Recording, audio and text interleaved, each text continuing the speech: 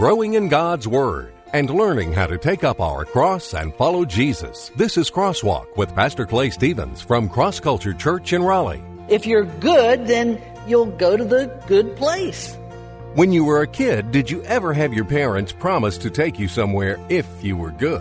At Christmas time, most parents tell their children that a certain someone is going to drop off a sack full of toys only if we're good girls and boys. But what about getting into heaven? Is being good enough to get you and me in? There is a biblical idea of good for good and bad for bad. The question is, does my good determine where I'm going to spend eternity? I'm Rick Freeman. Welcome to Crosswalk. Ask people what it takes to get into heaven, and you may get a variety of answers, but the one you'll hear the most is, be a good person.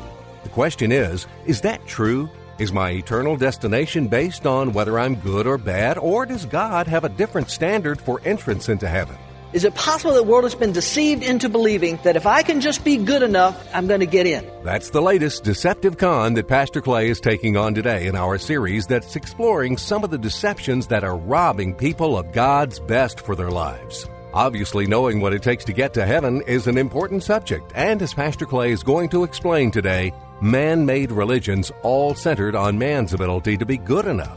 But God's standard is a lot higher than most people realize. We're glad you've joined us today. Now here's Pastor Clay with this week's important message. I want to lead you to the cross.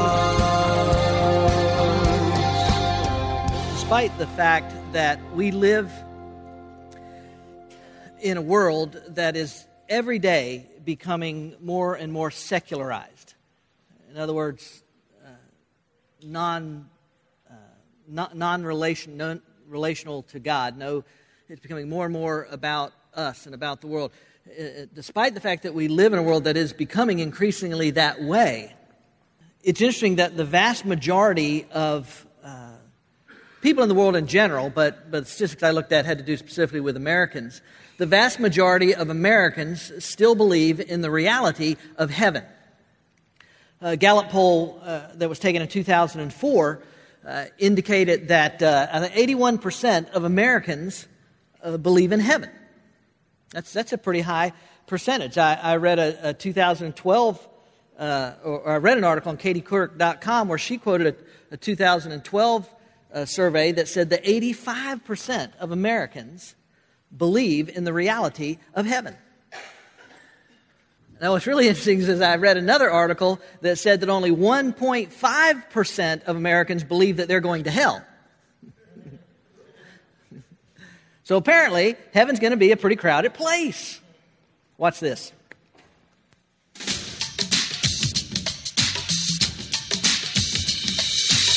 How does a person get to heaven? A person dies and goes to heaven. This world, nobody's going to heaven. I don't know. Never really thought about it. How does a person get to heaven? I would like to think it's because they're a decent human being. How does a person get to heaven? Not the way I'm getting there, that's for sure.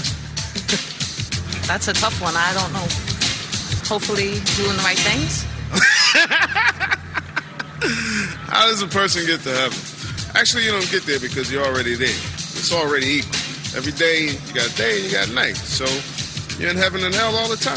So how you going to get where you already are? How does a person get to heaven? How does a person get to heaven?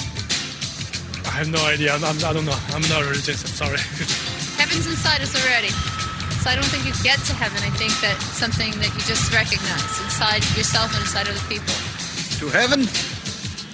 Not the good old way of the purgatory. These days it's like good deeds. How does a person get to heaven? I don't know that there really is one. Oh, I don't know. I guess that's one of the reasons you go to heaven, when you work hard. You know, the easy answer is be a good Christian because I'm Christian. You could be a good Jew. You could be a good person of Islamic faith. Doesn't matter. How does a person get to heaven? Through the front door. Who opens that front door? Who's ever guarding heaven's gate at the time that you arrive? You go right through the front door if they let you in, and if they don't let you in, turn you away and you try another day. How does a person get to heaven? asking Jesus Christ in their heart. If you ask people, if you ask your friends or your neighbors, if you did an on-the-street survey like this one, if you ask people, what does it take to get to heaven, you can tell even from that video, you're going to get a lot of different answers. But the answer that you're going to hear more than any other, and I can tell you this from personal experience, the answer you're going to get more than any other is, be a good person. Just be a good person. Do the right things. Treat people the right way.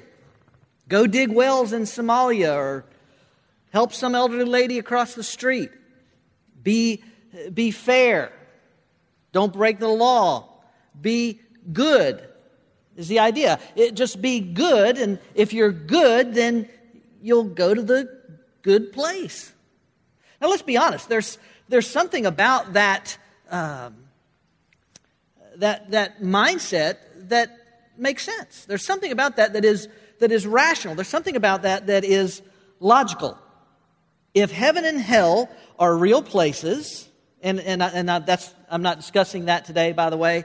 If 85% of Americans believe that it's real, then I'm just going with that. We've done other sermons and other topics where we've covered and looked at, evidence for the reality of God and evidence for the reality of, all this kind of stuff. So today I'm starting in the presupposition that heaven and hell are real places. But if heaven and hell are real places, if heaven is a good place and if hell is a bad place, then it does make sense. And you tell me if I'm wrong, but it does make sense to think that in this life, if I'm good, if I do good things, then I get to go to the good place. And if I'm bad and do bad things, well, then I take the elevator to the basement. I get to go to the bad place because I did bad things. There's something about that seems it makes sense. I should also say that there is biblical support for the idea of good to good and bad to bad. The Bible does teach that what you sow, you reap. The Bible does teach that there are consequences for our actions, good, bad. The Bible does teach that God blesses those who choose to do right, to choose to do good, that God is pleased with that and God blesses that. And the Bible also teaches that God is displeased with those who choose bad, who choose to make choices that are wrong or sinful or destructive or hurtful. So there is a biblical idea of good for good and bad for bad. The question is, and I'm getting to the Decepticon here in a second, I promise. The question is, does my good or my bad determine where I'm going to spend eternity? Do my actions in this life determine my destination for the next life? That's the question. Now, certainly the vast majority of people on the face of the earth believe, yes, what you do in this life determines where you spend the next. We looked at that last week. I know that that's the majority of people that I talk with. I know that the majority opinion over the face of the earth would be that belief, that your eternal destination is tied to what you do down here, the good or the bad that you do. Certainly, every one of those man-made religions that we went over last week teaches that philosophy. That if you are good, you get good. You go to the good. If you're bad, you get bad. You go to the bad. But is it possible? Is it possible that the world has been deceived by someone? Is it possible that the world has been deceived into believing that if I can just be good enough, I'm going to earn my way. I'm going to get in. Is it possible that the world has been deceived? Obviously, I'm tipping my hand already, but I do believe that the Bible teaches that absolutely, not only is it possible, that's exactly what has happened, that the vast majority of the world has been deceived into believing that through my good works, through being a good person, that will be what it takes to get me into heaven. So the Decepticon this week looks like this. Is being good enough to get you in? Being good enough is good enough to get you in. That's the deception that is perpetrated on the vast majority of the world, ladies and gentlemen. The question is Is that true? So let's start at what seems to me to be a logical place to deal with this deceptive con. The deception is, just be good enough. Just be good, and that'll be good enough to get you in. Let's deal with that. We're going to deal with it by answering a series of questions. First question we're going to start with looks like this. Who gets to set the bar? Now that seems like a perfectly rational place for us to start. Who is the one that gets to decide who or what it takes, who gets to go or what it takes to get into heaven? That seems like a logical place for us to start. Well, let's answer that question I want to ask you a couple other very simple questions, and really I'm asking two questions, but it's the same question asked two different ways. Who created heaven? Based on what the Bible teaches, who created heaven? God did. That's not a trick question. You don't have to wait for somebody else to answer. God did. Since heaven is a real place, let's use a real estate analogy. Who holds the deed to heaven? God does. God holds the deed to heaven. Look at Genesis chapter 14, verse 19. He blessed him and said, "Blessed be Abram of God Most High." Watch this. "Possessor of heaven and earth." Who holds the deed?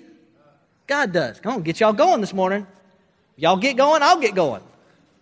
Whether you want it or not, I don't know. Look at Deuteronomy chapter 10. Deuteronomy chapter 10, verse 14. "Behold," watch this, "to the Lord your God belong heaven and the highest heavens, the earth and all that is in it." Who owns heaven? God does. Right? Remember, we're starting with the premise that heaven exists. Heaven is real. We've dealt with these kind of things before. Heaven is real. 85% of Americans believe that heaven is real. Who owns heaven? Say it again. Who owns heaven? God does. All right. If God owns heaven, if God holds the deed, if God is the creator of it, the sustainer of it, the possessor of it, then who is the one who has the legal authority to determine what it takes to get into heaven? Doesn't that make sense? This is a pretty simple thing, isn't it? This is pretty logical. If God is the possessor of it, if He holds the deed, then only God would have the legal right to determine what it takes to have access to His home. I've used this analogy plenty of times before, and some of you have heard it plenty of times before, but I still think it's a very effective way to try and help people understand why God is the only one that has the right to determine.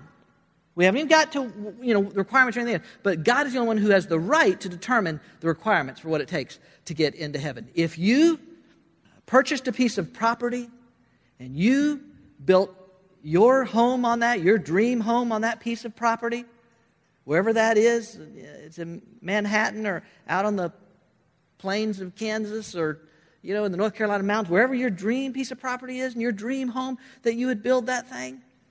When it came time to determine the number of driveways, access points to your home, who gets to make that determination? You do. You do, ladies and gentlemen, because it's your home. It's your property. And nobody would condemn you if you decided not to make 16 driveways to your house. Nobody would, matter of fact, they'd think you a little strange if you put in 16 driveways to your house, wouldn't they? But nobody would think that strange of you. If you limit the number of driveways to your home, nobody would think bad of you. Why? Because it's yours. It's your home. It's your property. You own it. And you're the one that has the legal right to determine how many driveways that you want to have. Now, let's say that you sent out an invitation to anyone and everyone that they are welcome to come to your home, to come and fellowship with you, to come and enjoy the grandeur and the greatness of your home and all the stuff, that you are inviting anyone and everyone. It's an open invitation.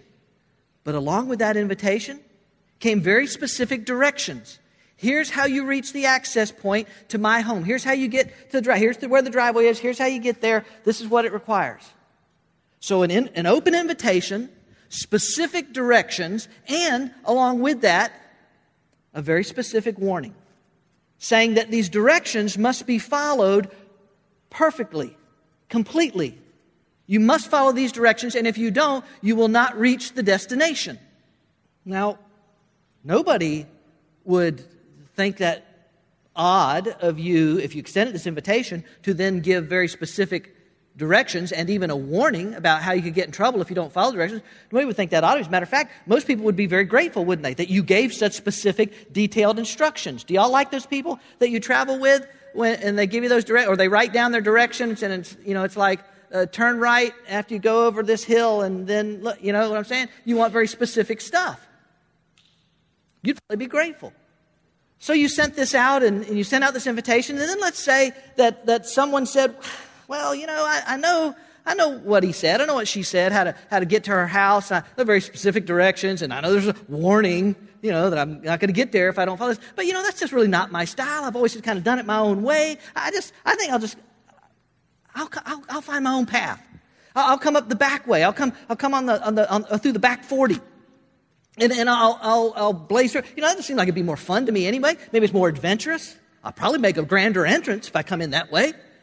Everybody's coming in that way. I'll come in another way, and that'll make a... And besides, I'm just kind of, it's me. I like to do my own thing. I don't like to be told this is how I have to go. I don't like that.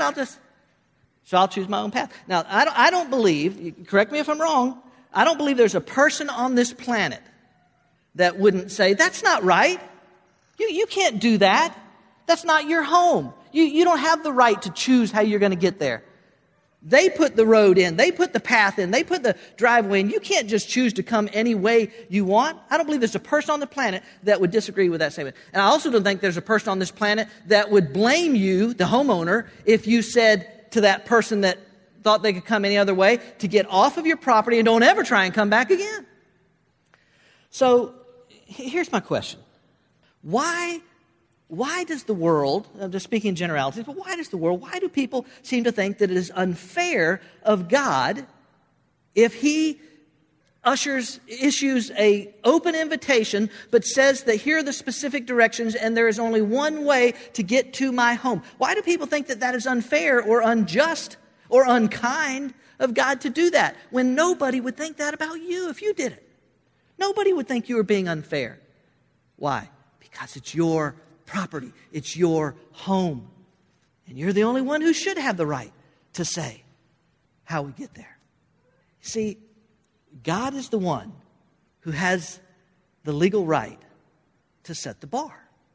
And nobody else has the right to change the bar or to say that they don't like the bar or to figure out 16 other bars of which to gain them access. Only God has that right. In Nehemiah, I think it is, Nehemiah chapter 9, verse 6, you alone are the Lord. You alone are the Lord. Can we just say amen to that? You made the skies and the heavens and all the stars. You made the earth and the seas and everything in them. You preserved them all, and the angels of heaven worship you. It's God's right. God gets to set the bar. Okay? Second question we're going to deal with is this. What is the bar? Okay, if we've established that God is, really, legally, logically, rationally, God is the only one who has the right to set the bar, well then, what is the bar? What is the standard? What does it take to get into heaven? I'm going to let Jesus answer that one. In the part of the gospel letters that are known as the Sermon on the Mount, in the book of Matthew, in chapter 5, Jesus is having this teaching moment, this great teaching moment. Sermon on the Mount is considered one of the greatest teaching moments in the history of the world. But in the Sermon on the Mount, Jesus is having this teaching moment where he's instructing, he's teaching people, and he's basically teaching them what a follower of his looks like. And to put it in a nutshell, especially this one particular section, this is what it ought to look like. And he goes through these series of statements. Jesus begins to make these series of statements. And he begins to say things like, you have heard it said that ... but I say to you ... So in other words, he brings out, here's what the law, the Levitical law and what the Pharisees and stuff, all the stuff that they had built. He said, here's what it says, but I say to you this. For example, in Matthew chapter 5 and verses 27 and 28. He says, "You have heard that it was said, 'You shall not commit adultery.' But I say to you that everyone who looks at a woman with lust for her has already committed adultery with her in his heart." You see, the Jewish culture had come to think of their relationship with God as really just a bunch of rules and regulations. That if I keep these rules, if I keep these regulations, if I keep the law that's been handed down to me and that my spiritual advisors are telling me that I should do, the do's and don'ts, that if I keep all of those things, then I'm going to be okay with God, that it's going to be good.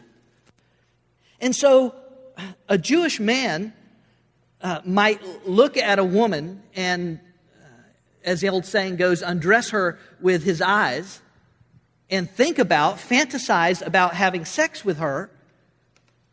But as long as he didn't actually, literally, physically have sex with her, then in his mind, he's okay. He's all right. He hasn't broken the rule. And Jesus comes along and messes that theology all up.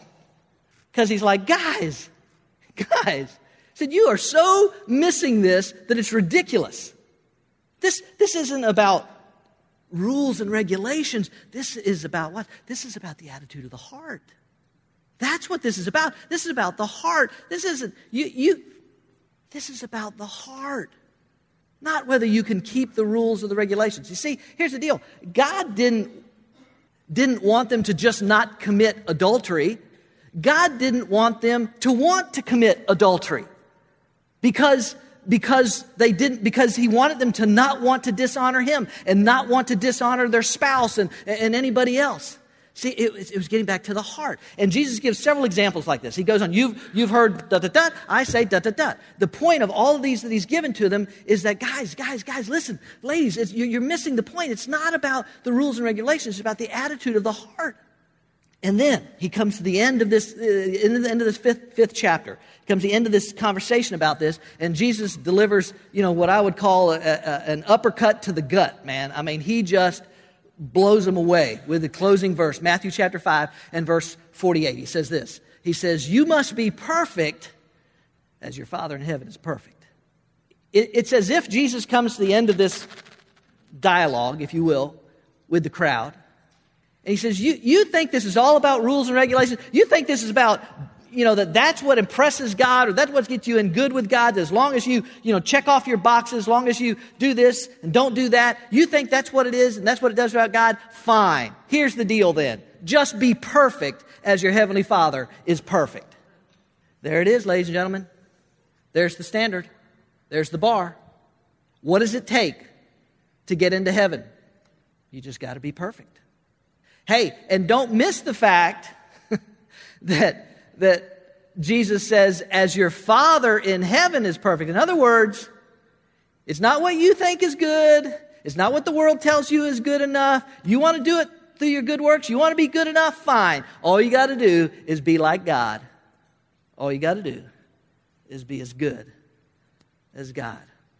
So, who gets to set the bar? God does. What is the bar? Absolute, sinless perfection. I sure hope the sermon don't end here.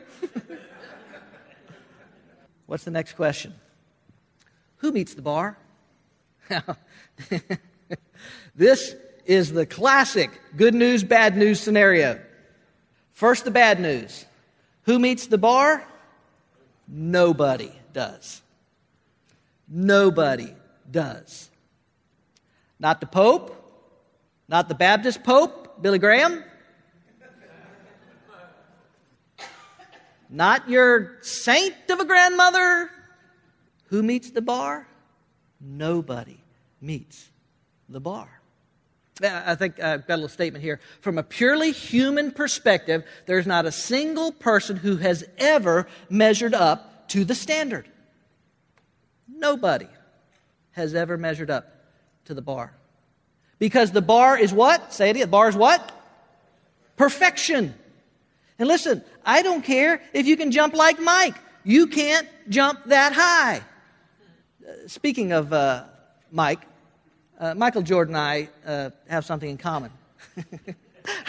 I really didn't want to smile when I said that, but I couldn't help myself. Michael Jordan and I have something in common. Man, that is cold. Actually, he's younger than I am. No, we have something in common. Michael Jordan and I were both cut from our school's basketball teams.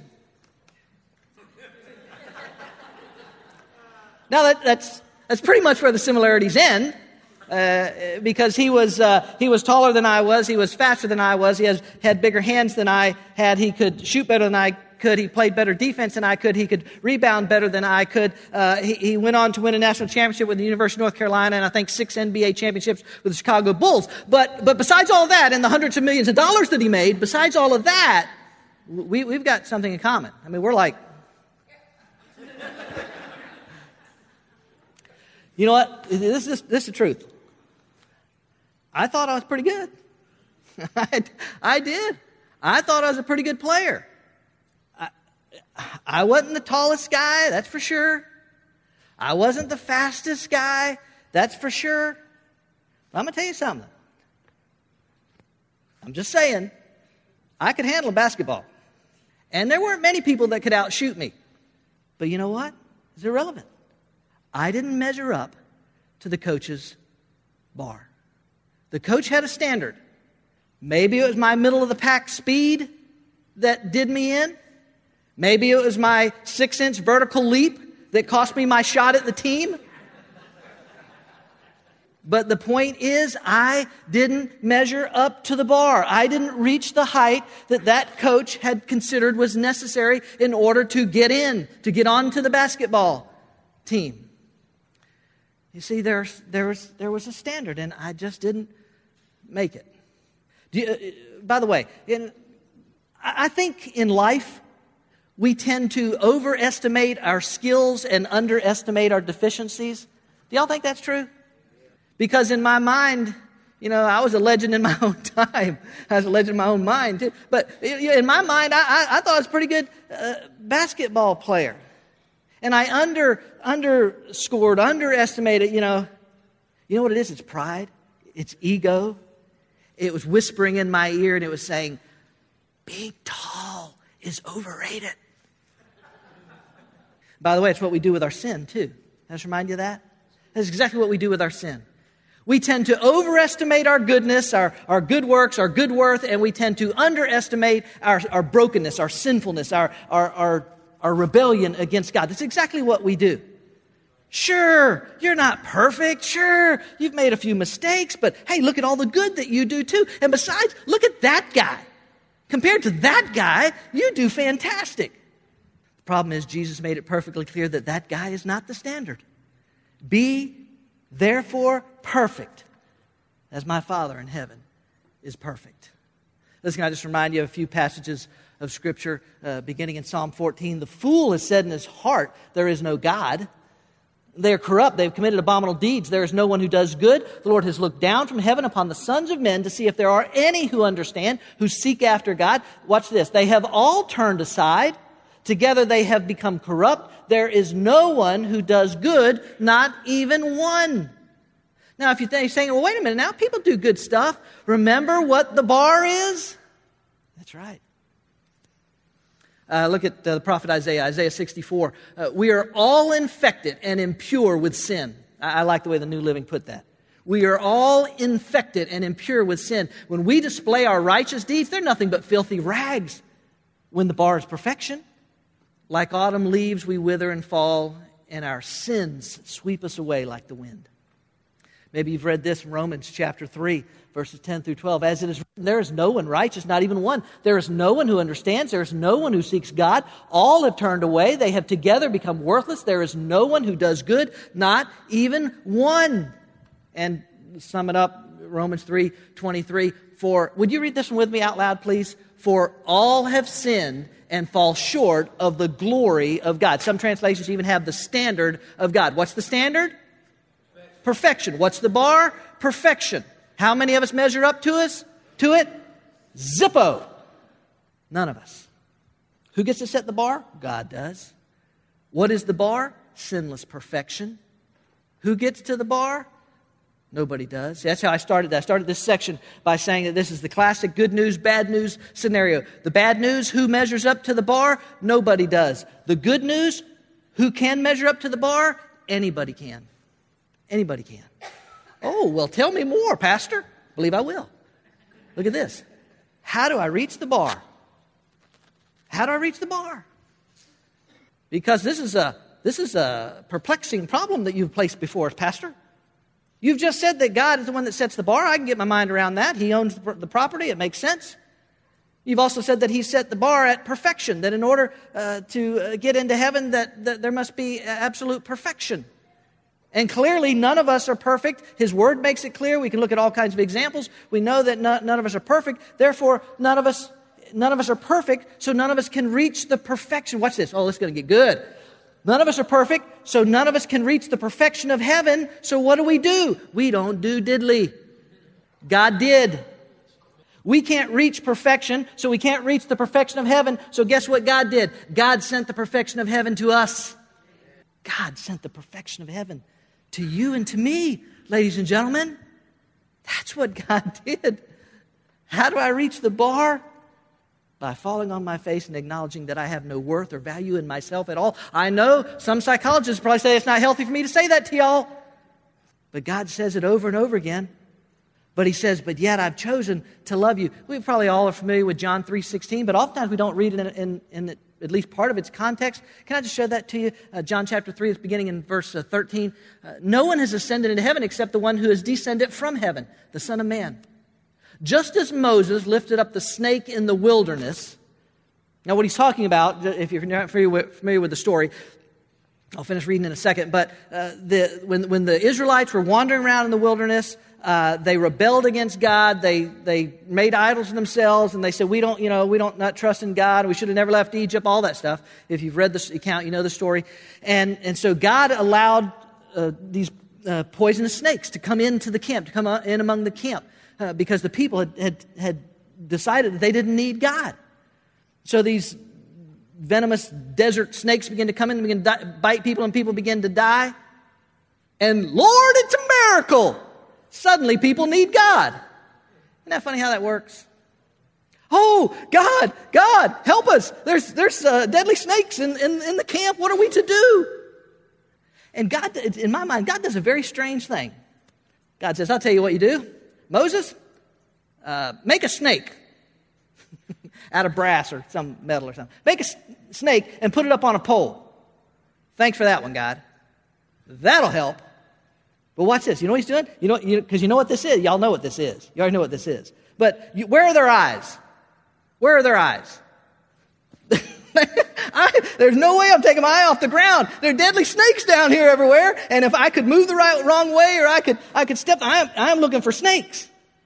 But what is this? What is God? What's with this snake on a pole? It's called faith. Look up. Look up and trust in me in your moment of crisis, in your moment of need. Look up and believe that I'm able to do exceedingly abundantly above all that you could ask or think. Look up. That's exactly what God did for you and me. Just as Moses lifted up the snake in the wilderness, so the Son of Man must be lifted up, so that everyone who believes in Him will have eternal life. For God loved the world in this way. He gave His one and only Son, so that everyone who believes in Him will not perish, but have eternal life. I love this. For God did not send His Son into the world that He might condemn the world. That's not why Jesus came. The world was already condemned. The world was already under sin. For God did not send His Son into the world that He might condemn the world, but that the world might be saved through Him. There's your standard of perfection meeting our imperfection. God the Son, perfect in everything, perfect in His essence. The bar, if you will, came down to earth.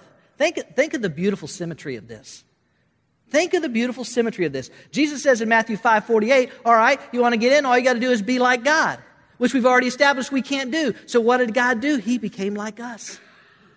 Sinless, perfect, yes, but he became a man and he went to a cross and he shed his perfect blood so that we might be covered in his perfection, so that we might receive his righteousness.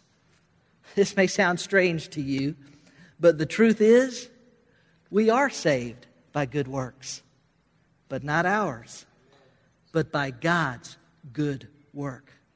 On the cross, shedding his blood that we might be redeemed and have access to the perfection of his presence in heaven. You see, it really is amazing grace. So, being good enough is good enough to get you in? Absolutely, unequivocally, no. You can't do it. But God did it for you. If you would, by faith, as I did so many years ago now, when I was as far from God as anybody could be, if you would, by faith, reach out and say, God, I don't understand it all. I don't know how it all works, but I believe. To the best of my ability, I believe that you're the Son of God, that you went to the cross and died in my place, that I might be redeemed and that I might have eternal life as a result of nothing I did, but based only on what you accomplished on the cross. By your perfection, Lord God, that's the only way I'll be healed in this. If you've never invited Jesus Christ to be your personal Lord and Savior, why would you not do that today? Hallelujah! What a Savior! Thanks, Pastor, for reminding us today of just how amazing grace is.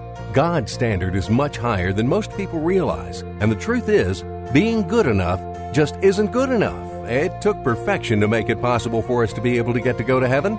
God provided that perfection by laying down his perfect life on the cross and paying the price for our sin. Have you accepted God's gift of eternal life? Or are you still hoping to be good enough? We're glad you spent some time with us for this week's Crosswalk. Each week, Pastor Clay opens the Bible and brings out its exciting and practical truths to apply to our everyday lives. Cross Culture Church is a new church in North Raleigh. But instead of religion, we're about relationships. And instead of rituals, we practice realness. We meet Sunday mornings at 10:30 at the Leesville Road High School, a mile and a half south of I-540 Exit 7. And we welcome anyone and everyone who is looking for a place to learn about God's plan for their life. At Cross Culture Church, we experience the liberating, satisfying, life-changing power of the cross. And it's our desire to bring that power to a culture in need of freedom, hope, and joy. We hope you'll come join us on a Sunday morning. We'll save a seat for you. I'm not the water, I'm not the bread, but I know the place where your soul is fed. So hungry and thirsty, come and be blessed. I want to lead you to the cross. I want to lead you to the cross. I want to lead you to the cross. Cross Culture Church, taking the cross to our culture and taking our culture to the cross. Visit us online at crossculturelife.org.